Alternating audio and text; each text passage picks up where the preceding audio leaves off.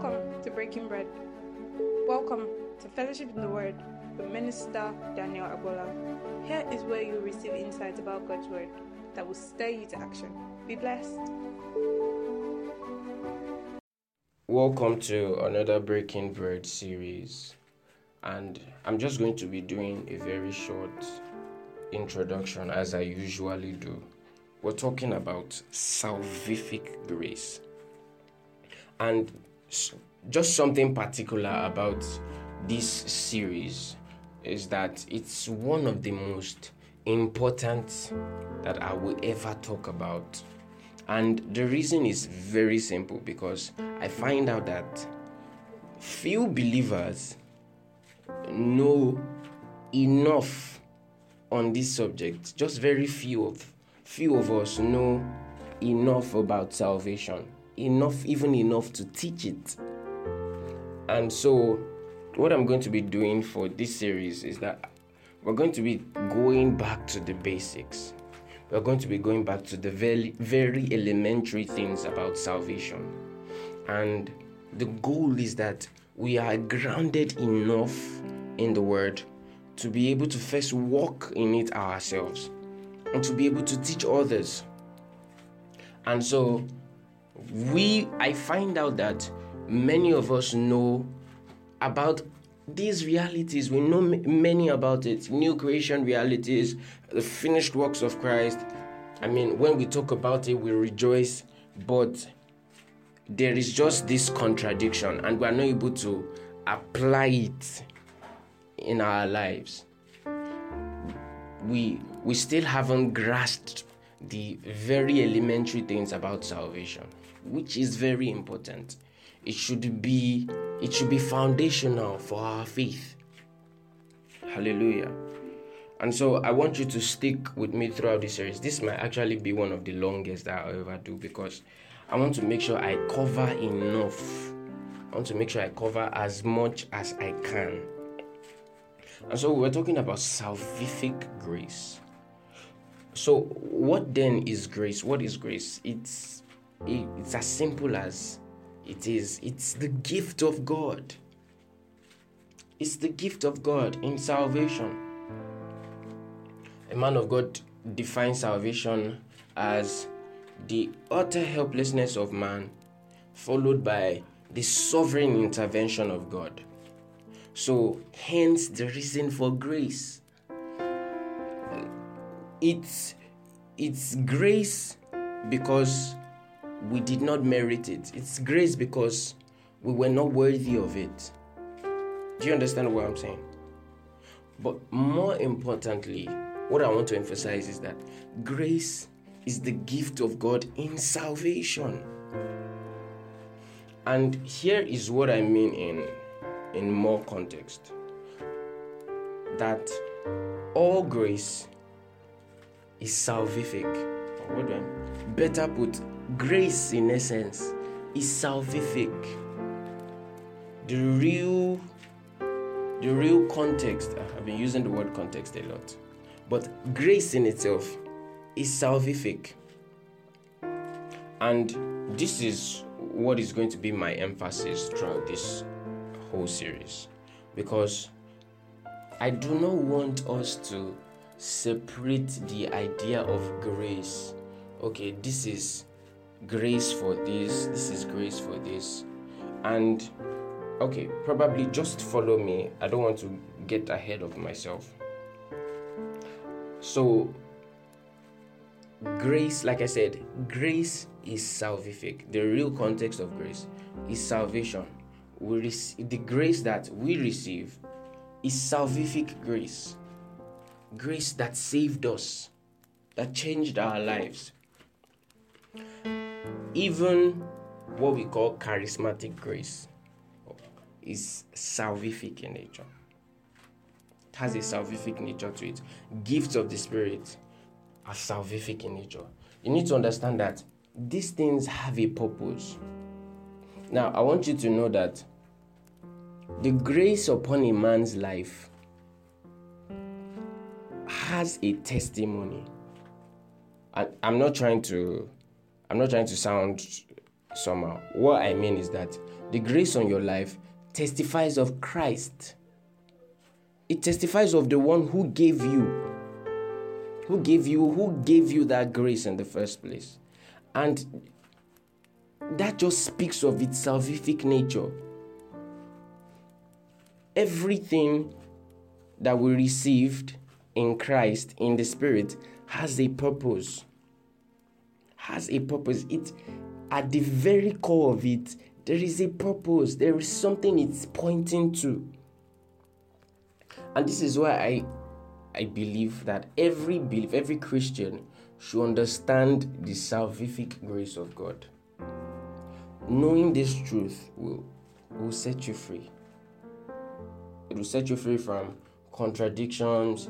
It will set you free from setbacks and all of that. And so what we are going to be talking about in this series is the grace that we receive in salvation, and that same grace, we're going to be looking at it in context of after salvation. Okay, we received it in salvation. What then happens after salvation? Okay, let me show you something from scripture. Romans 1:17. Romans 1:17. I want to really show you something that would furthermore buttress my point. It says, "For therein is the righteousness of God revealed from faith to faith, as it is written, the just shall live by faith." It says the righteousness of God is revealed from faith to faith. Now, what this means is that the just receives righteousness, or the just man, who is a righteous man, received what he received, or we as believers received what we received by faith, and we continue to live by that same faith. Do you get what I'm saying? So the same faith you have or you had at salvation is the same faith that you continue with. It's the same faith. Ephesians 2 from verse 8 to 10. Popular scripture, Ephesians 2, 8 to 10. It says, "For by grace are ye saved through faith, and that not of yourselves. It is the gift of God." You see that again, grace being the gift of God. "Not of works, lest any man should boast." Verse 10 says, "For we are his workmanship, created in Christ Jesus unto good works, which God hath before ordained that we should walk in them." Do you see this? It first says that you are saved by grace through faith. It's not of your works, it is not of you, but you are saved to walk in works. Do you get that? Do you get that? So what this means is that, or what I'm trying to say is that the grace that you received at salvation, the faith that you had at salvation, is what you continue with even after salvation. The grace that saves you, salvific grace, is what you continue with. It says that we have been created in Christ Jesus unto good works. So you were not just saved just to be left alone. We were saved to actually do some things that God had ordained before for us to walk in them. And he did not say that, "For by grace are you saved, and by another grace you will walk in these things." Do you get what I'm trying to say now? And this is what salvific grace is about. That the same grace by which you were saved is the same grace that you continue with. It is the same grace that sustains you. It is the same grace that equips you. Do you understand what I'm saying? We see in Ephesians 4:7, it says, "But unto every one of us is given grace according to the measure of the gift of Christ." Each and every one of us, we have received grace. But it's still that same salvific grace that we received. Do you understand what I'm saying? And this is very important for us to know as believers, so that we don't go searching for what is lost, so that we won't be confused. Do you understand what I'm saying?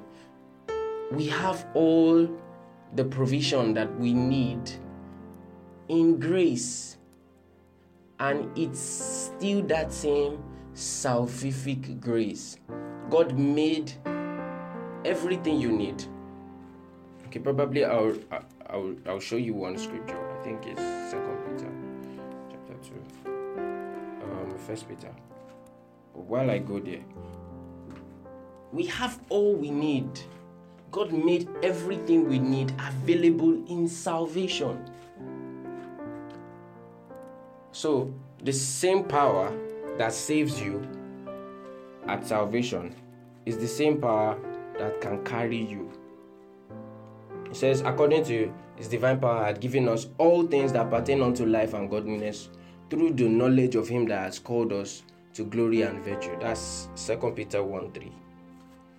It says, great. Okay, let me just read from verse 1. Simon Peter, a servant and an apostle of Jesus Christ, to them which have obtained like precious faith with us through the righteousness of God and our Savior Jesus Christ. Grace and peace be multiplied unto you through the knowledge of God and of Jesus our Lord, according as his divine power had given unto us all things that pertain unto life and godliness through the knowledge of him that has called us to glory and virtue. So we've received all things.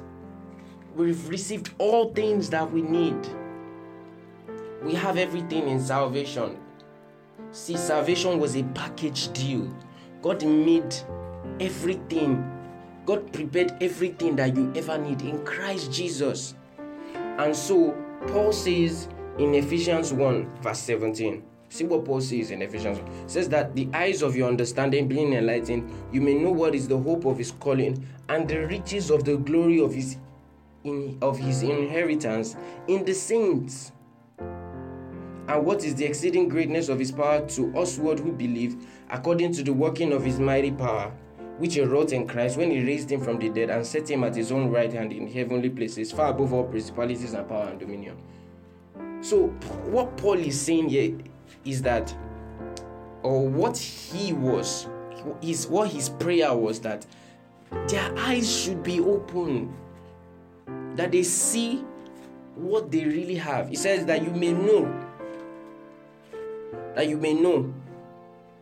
what the riches of the glory of his inheritance in the saints is. So we have all these things in Christ Jesus. But the problem is that some of us don't know, or some of us know and we don't know how to appropriate it in our lives. Paul in Acts, I think chapter 28, says that the grace of God has appeared unto all men, teaching them to deny ungodliness. Do you understand what I'm saying? Are you with me? So this is what we're going to be talking about in salvific grace. We're going to be looking at it in the light of salvation, and then what happens after salvation. What have we received in salvation? Because salvation is not the end of it. There is more. There is more. So what have we received in salvation? Hallelujah. And so I want to implore you. There is more in this series. I want you to stick through. I want you to follow through. And then I want you to partner with me. I want you to share as we go through each teaching. Please share with others. Let people hear this. It's very important that people know, especially on this subject. Hallelujah. So thank you so much. I will see you guys in the next one. We're going to be talking about a very, very interesting topic. All right.